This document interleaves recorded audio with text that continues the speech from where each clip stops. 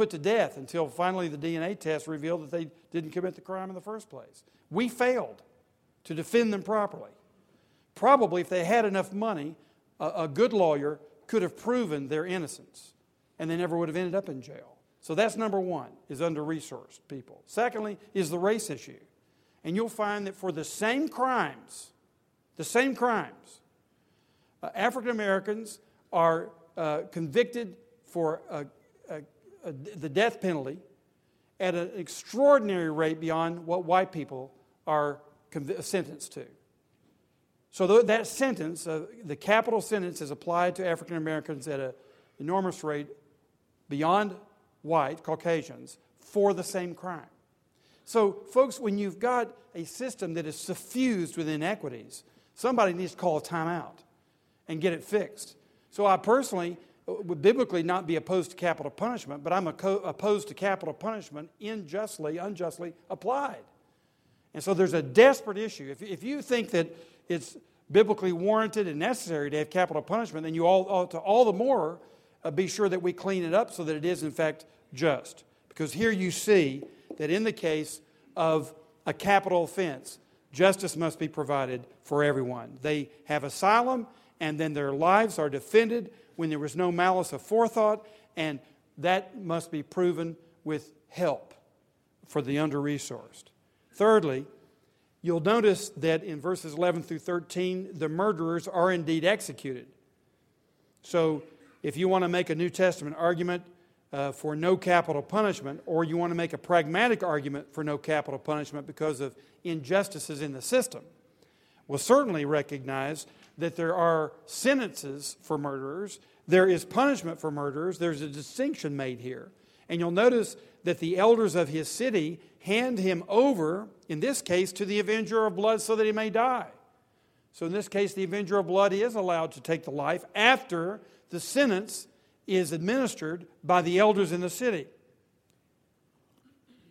Now you'll notice in Hosea, real criticism of abuses of this.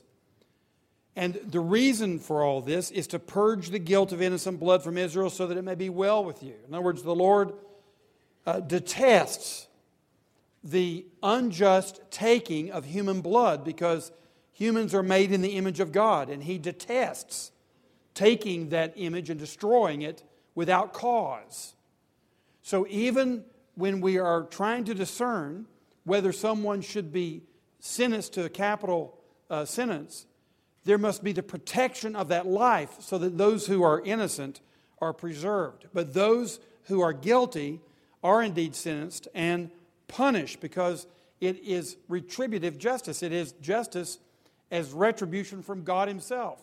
If we're seeking God's presence and His law as our guide, then when we are convicted under that law, it's in the presence of God and it's on His behalf. Now, we find in the Old Testament, in fact in this chapter I believe it is, where people are discouraged from committing those crimes because of the execution of justice.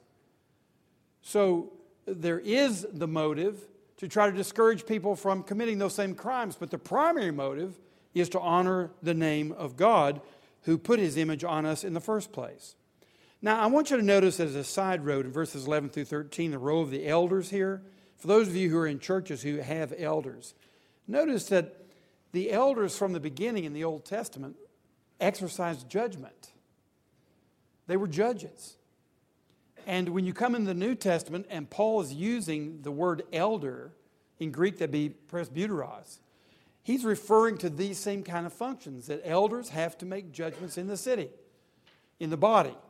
So in your churches, if you have elders, those elders are to make judgments. For example, if you get two people who are out of sorts with each other in the church, rather than going to a civil court and suing each other there, they should have their matters reconciled within the church. Who's going to make that judgment?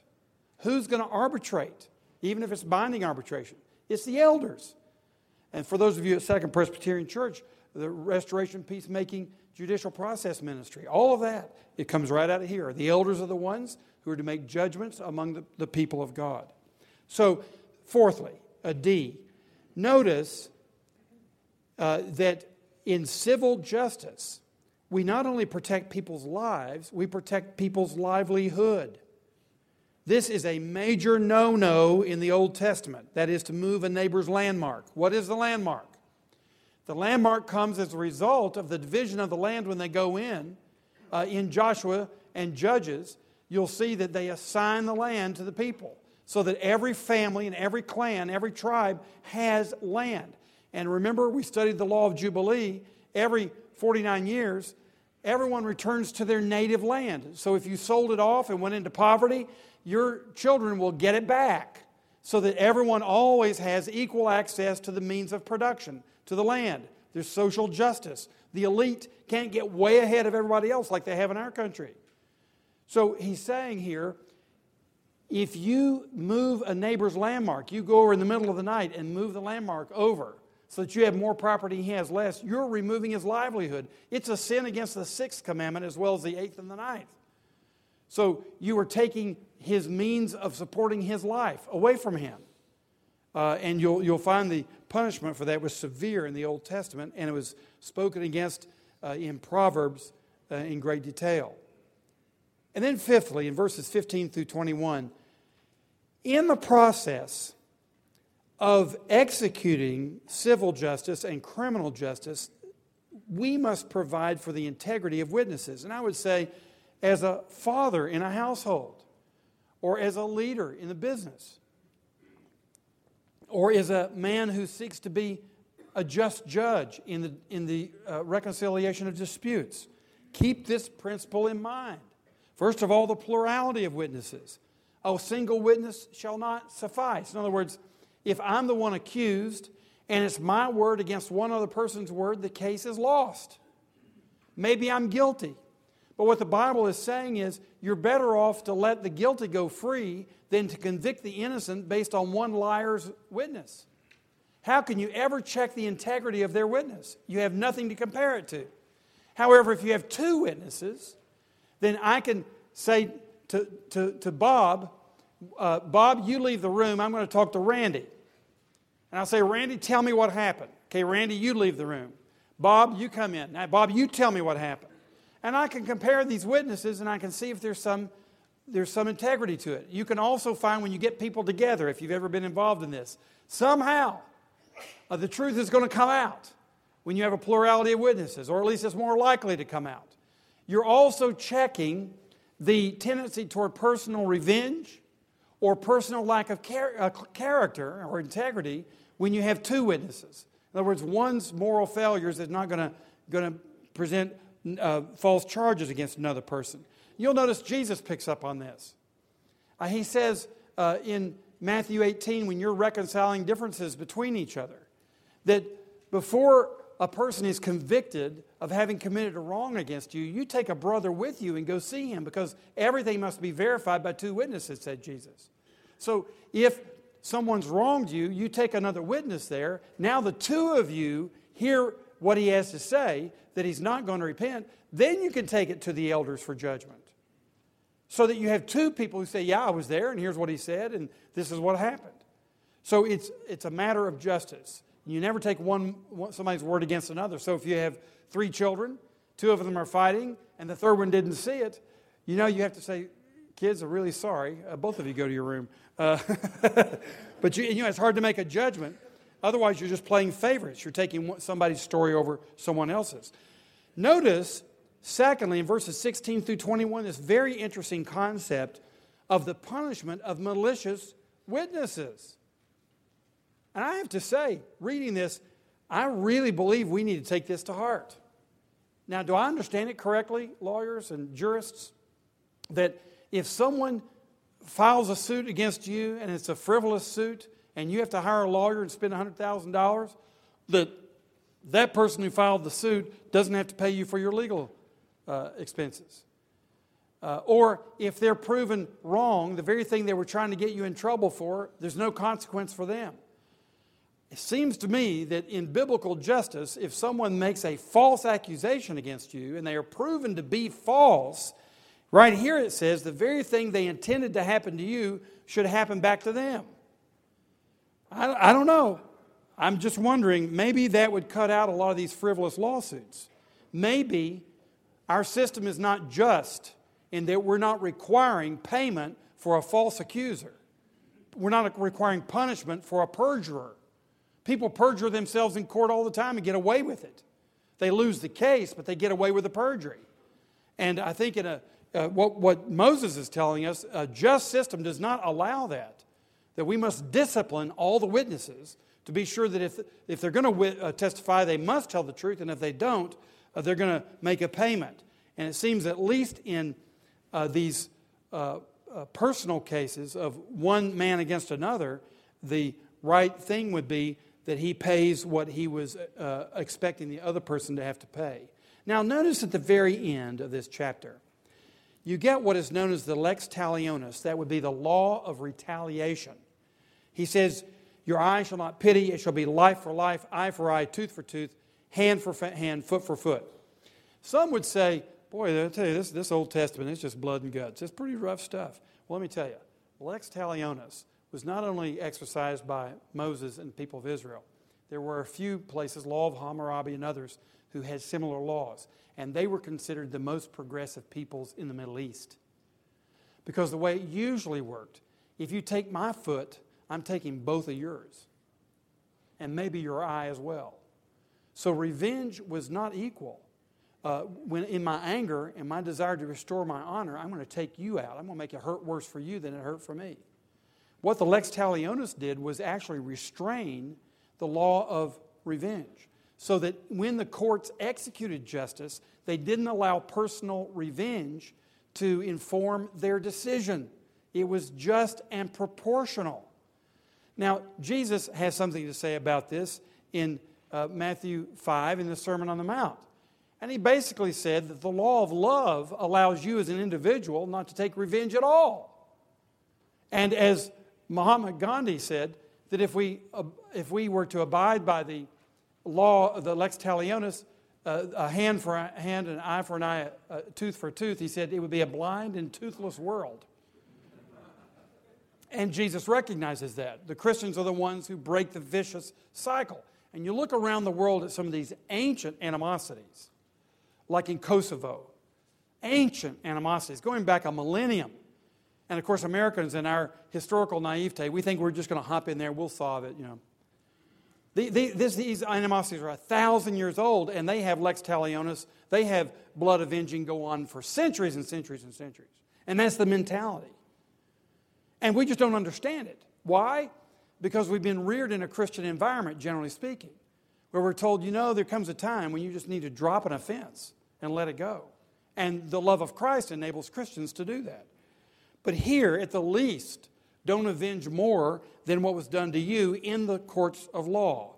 So he's saying, your eye shall not pity. In other words, don't give a blind eye to justice. Don't excuse immorality. Don't turn your face on crime. Deal with it and execute justice in a fair way. Now, notice when we come to chapter 20 that the love of God and the protection of our neighbor's human life even applies to the most grisly situation of all, and that is war itself. Let's look at the text, chapter 20. When you go out to war against your enemies and see horses and chariots and an army larger than your own, you shall not be afraid of them, for the Lord your God is with you, who brought you up out of the land of Egypt. And when you draw near to the battle, the priest shall come forward and speak to the people and shall say to them, Hear, O Israel, today you are drawing near for battle against your enemies. Let not your heart faint. Do not fear or panic or be in dread of them. For the Lord your God is He who goes with you to fight for you against your enemies, to give you the victory. Then the officers shall speak to the people, saying, Is there any man who has built a new house and has not dedicated it? Let him go back to his house, lest he die in the battle, and another man dedicate it. And is there any man who has planted a vineyard and has not enjoyed its fruit? Let him go back to his house, lest he die in the battle, and another man enjoy its fruit. And is there any man who has betrothed a wife and has not taken her? Let him go back to his house, lest he die in the battle, and another man take her. And the officer shall speak further to the people and say, Is there any man who is fearful and faint-hearted? Let him go back to his house, lest he make the heart of his fellows melt like his own. And when the officers have finished speaking to the people, then commanders shall be appointed at the head of the people. When you draw near to a city to fight against it, offer terms of peace to it. And if it responds to you peaceably and it opens to you, then all the people who are found in it shall do forced labor for you and shall serve you. But if it makes no peace with you, but makes war against you, then you shall besiege it. And when the Lord your God gives it into your hand, you shall put all its males to the sword, but the women and the little ones, the livestock, and everything else in the city, all its spoil, you shall take as plunder for yourselves. And you shall enjoy the spoil of your enemies, which the Lord your God has given you. Thus you shall do to all the cities that are very far from you, which are not cities of the nations here. But in the cities of these people, that the Lord your God has given you for an inheritance, you shall save alive nothing that breathes, but you shall devote them to complete destruction. The Hittites and the Amorites, the Canaanites and the Perizzites, the Hivites, the Jebusites, as the Lord your God has commanded, that they may not teach you to do according to all their abominable practices that they have done for their gods, and so you sin against the Lord your God. When you besiege a city for a long time, making war against it in order to take it, you shall not destroy its trees by wielding an axe against them. You may eat from them, but you shall not cut them down. Are the trees in the field human, that they should be besieged by you? Only the trees that you know are not trees for food you may destroy and cut down, that you may build siege works against the city that makes war with you until it falls. Okay. Protect life in the prosecution of warfare. We must be restrained. We can't just do whatever it takes to win the war. There are rules. You know, I remember watching one of the Harrison Ford movies. I've forgotten which one it was. Maybe the Raiders of the Lost Ark. And there's this guy, Egyptian. He's got a scimitar and he's swirling it around. And Harrison Ford says, "Well, what are the rules?" He says, "Rules?" Harrison Ford pulls out a gun and shoots him. You know, it's kind of funny. You know, rules in war, are you kidding me? But there are, actually. Now notice, first of all, in verses 1 through 9, fight God's battles unafraid. When you're in God's battle, you don't need to be afraid. David and Goliath is a good example. Doesn't matter how big Goliath is, God is bigger. So it's not David that we're talking about, it's God. David's not bigger than Goliath. David's not more skilled than Goliath. God is greater than Goliath, and God is on your side. Now, here's the big question. You got to be sure it's God's battle. How do you know that the battle you're in is God's battle? Well, remember we talked about the difference between a theocracy and a democracy. Very different. Abraham Lincoln had this problem. And you remember in his second inaugural, when he was talking about, wasn't it the second inaugural, when he was talking about the confusing realities of a civil war, that both were claiming God, both were reading the same Bible, both were going to war in his name. And Lincoln was saying, who can tell? This thing's very confusing. Well, it's very difficult. So this is the reason we have something called the just war theory. The just war, it doesn't say that God's on our side and against everybody else. I mean, when we were in World War II, there are many German Christians that our fathers were fighting against. How do you decide? Well, the way you decide is what is just. And there's the emergence of a just war theory that comes out of the Old Testament. And through St. Augustine in the 4th and 5th centuries, we have developed what is called the Christian doctrine of just war. It's very important. If we don't have a doctrine and we don't follow our own doctrine, we're teaching the world that might is right. One of my biggest complaints about our going into Iraq is that we did not articulate doctrinally exactly what we were doing. And therefore we set an example for the world is if you have the power to invade another nation, you can make up rules to go into it. That's the reason that all this squabbling about whether there were weapons of mass destruction or not is very important. Because there is a doctrine called the doctrine of imminent danger. And if a neighboring country has missiles pointed at you and men manning it and they've threatened you, then the modern doctrine of just war says you can have the right to go in and take out those missiles. So whether there are missiles or weapons of mass destruction is extremely important Because if there are not, or we didn't have sufficient proof that there were weapons of mass destruction, what right did we have to invade a nation even though it had a wicked ruler? And those reasons are very important because we're teaching the smaller countries that they can or cannot invade as well. So that's my major complaint about Iraq. It's not whether it was right or wrong, is that nobody was really going to the State Department, and the Defense Department did not go to the effort to give us a clear articulation of a doctrine that is usable around the world for all time. Here's the just war theory. Now, there are three components to the just war. There's the justice of going into war, there's the justice of what you do in the war, and there's the justice of what you do after the war. So it's before, during, and after that the just war theory addresses issues here. And first of all, jus ad bellum, which is justice to the war or into the war, that is the right cause for the war. First of all, we must be under proper authority. You say, well, what about the American War of Independence?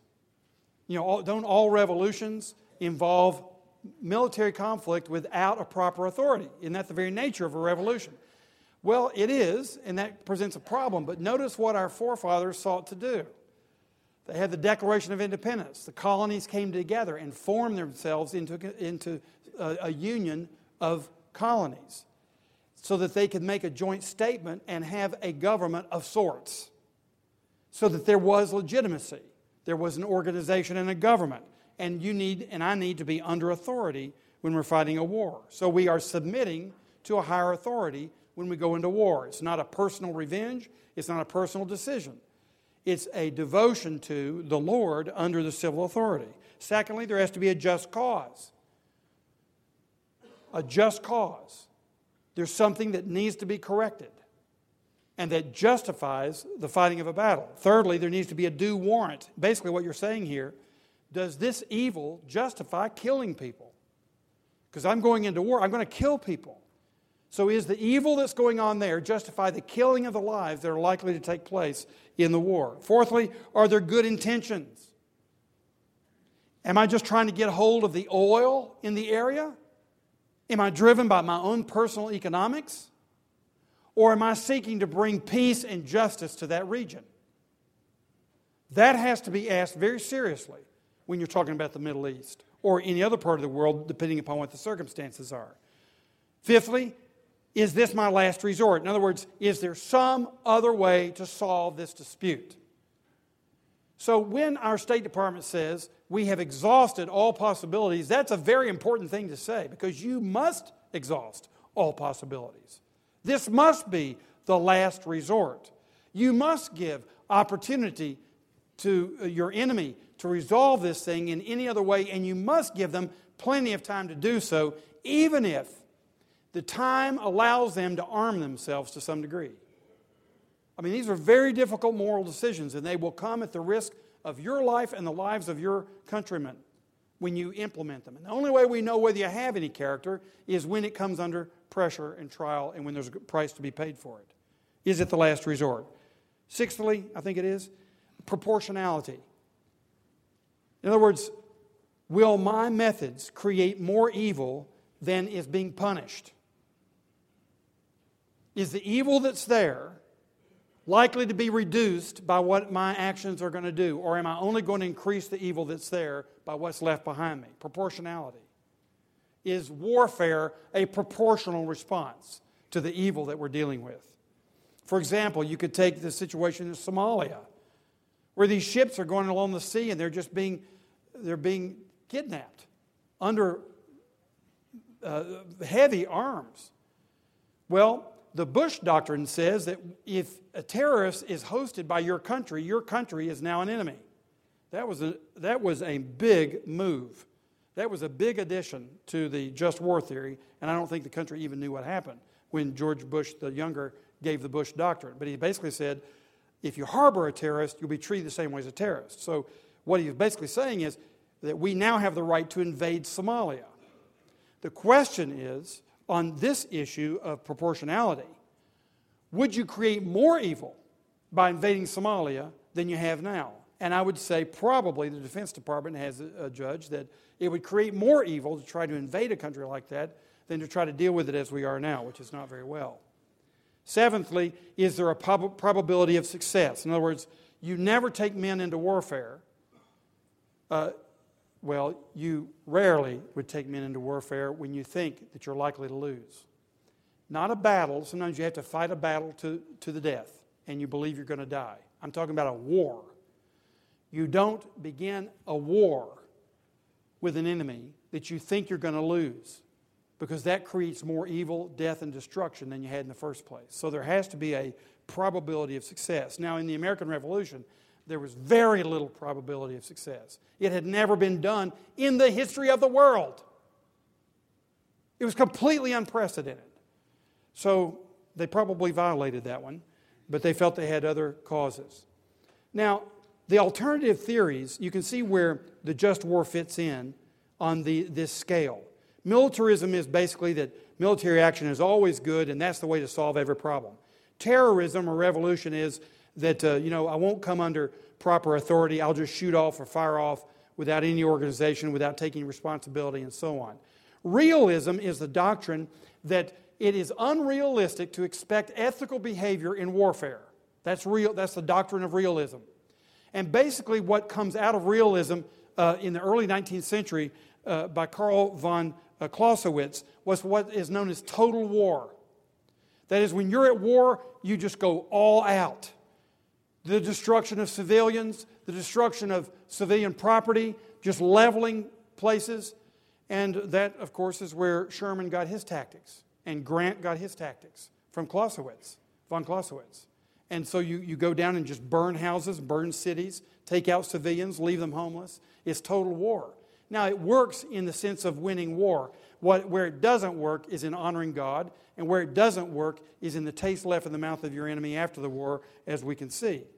So that is realism. It is unrealistic to expect any ethics in warfare. And of course, the bombing of Dresden, Germany, during World War II, that comes into question, doesn't it? The dropping of the atomic bomb in Japan comes into question, doesn't it? Where you're taking civilian lives in order to end a war. And I know there are many arguments on either side, but that has to come into question.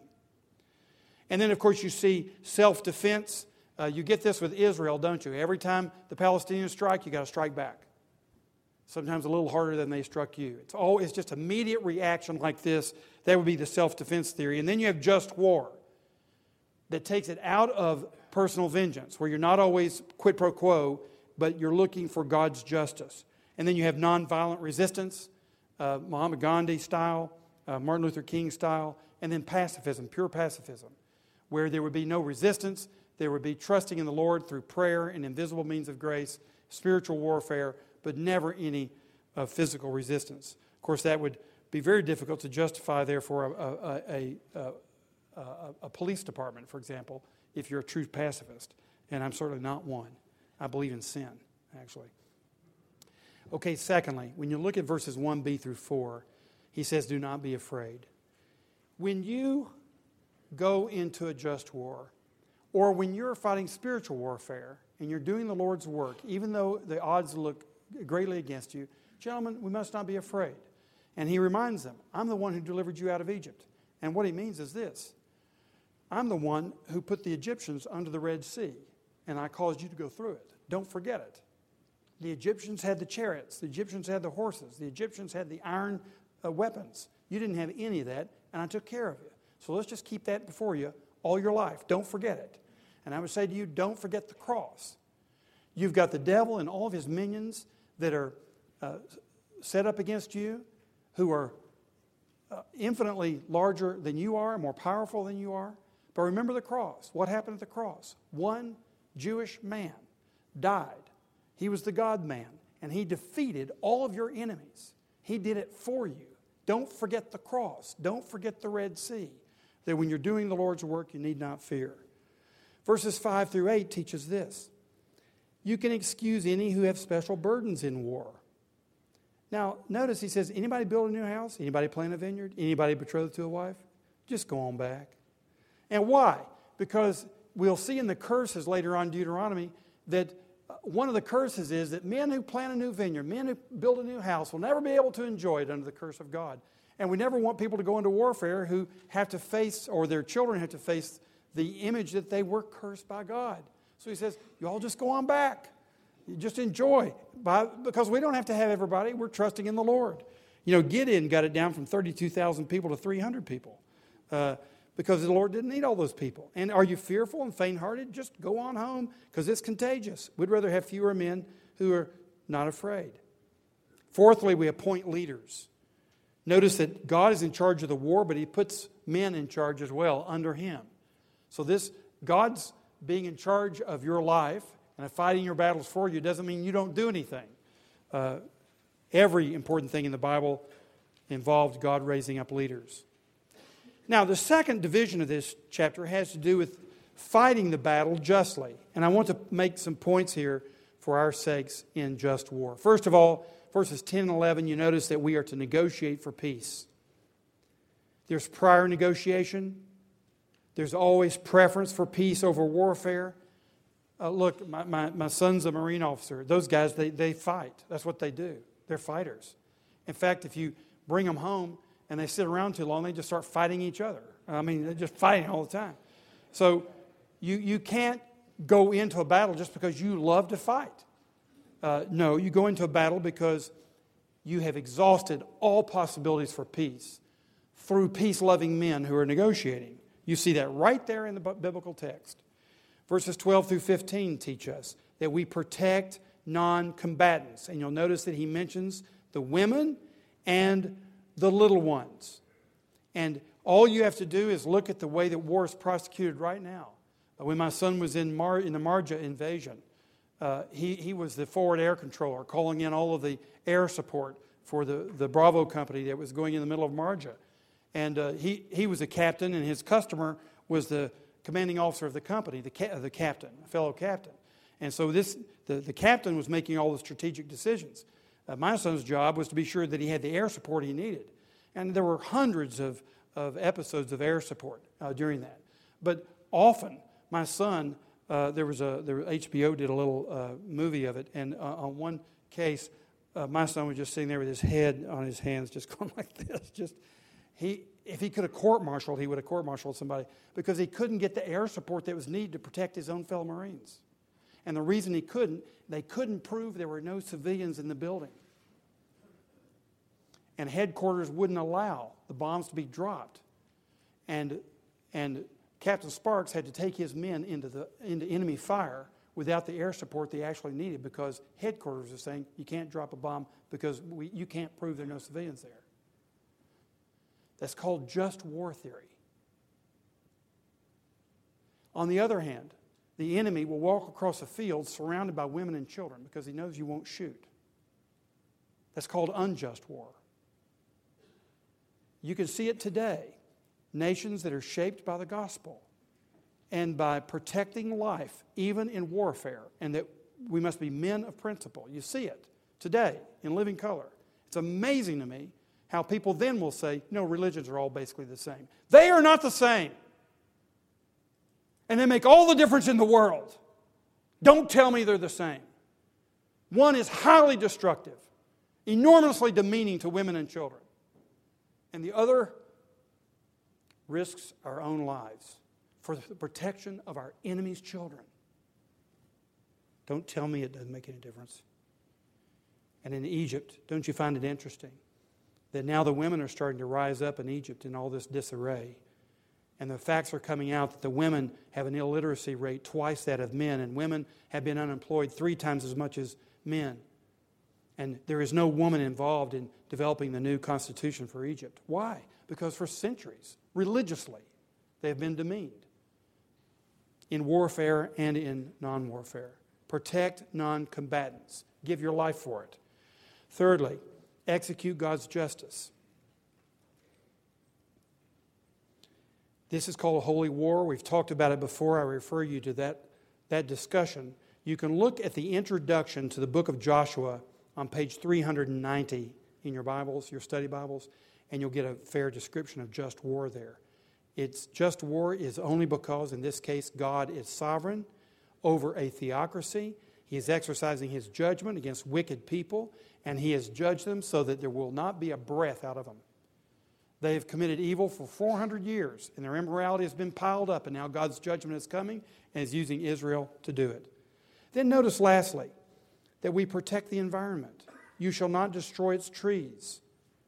You know, there was a lot of uproar during the Vietnam War about using Agent Orange and destroying the wooded areas in Vietnam and all the destruction that caused. Well, of course, the reason for it was people were hiding out in the jungles.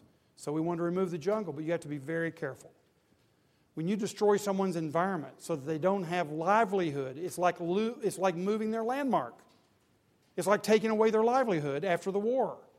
You have to be very careful to preserve historical buildings and religious sites and the environment. And you notice right here in the Old Testament, gentlemen, it's right here.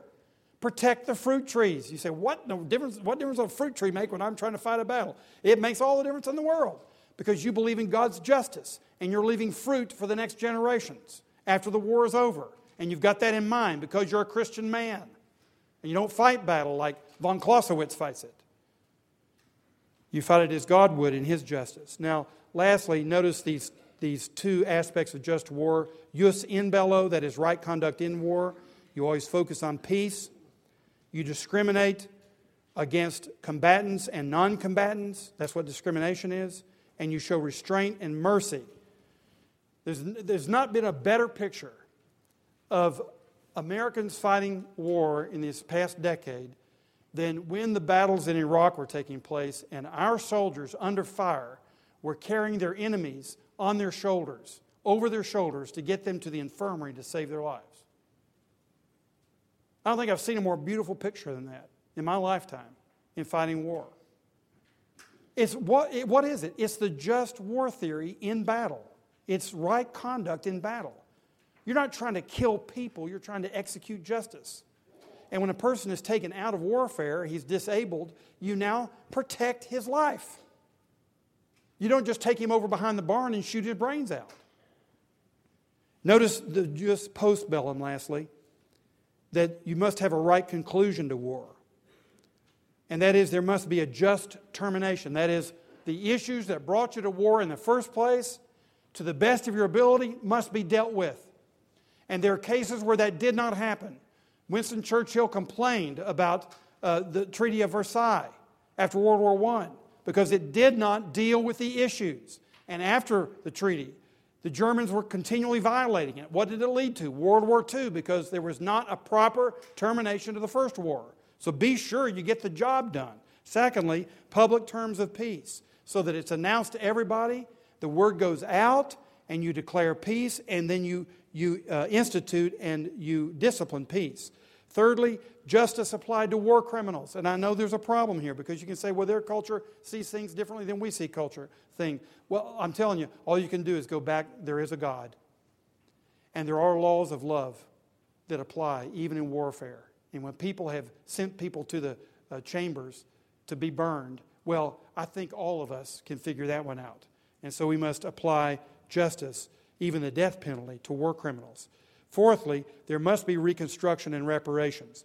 And after World War II, of course, you could see in Japan and Germany and all around the world how we divested ourselves to take care of those who belonged to nations that we had fought and defeated. And that's coming from a Christian doctrine of just war. And in Iraq and Afghanistan, you see billions of dollars being spent not on armaments, but on school buildings and government buildings and trying to train local police forces and all the rest. This is an aspect of jus post bellum. So you can see war is very intricate, very expensive, and very complex morally, and therefore we should do it very rarely. Now the issue to apply to ourselves. First of all, your political views, your views on these questions as they apply to our country. But secondly, how does this apply to your relationships where you have conflict? I'd love for you to be thinking about that. If we look at just war theory or criminal justice theory, how does that apply to your case of being in dispute in business or in personal issues in the church or in your families? How do you bring justice? What are some principles here that you can apply to your own lives? Time's up. Let's pray. Father, thank you so much for giving us laws in the worst of human conditions. When we kill each other or decide to begin killing each other, you have not left us. You are with us, and you still rule over us and demand of us that we walk with you. Help us in our most difficult circumstances and in our worst moments to look to you for guidance and to find it because we really want it. We pray in Jesus' name. Amen. God bless.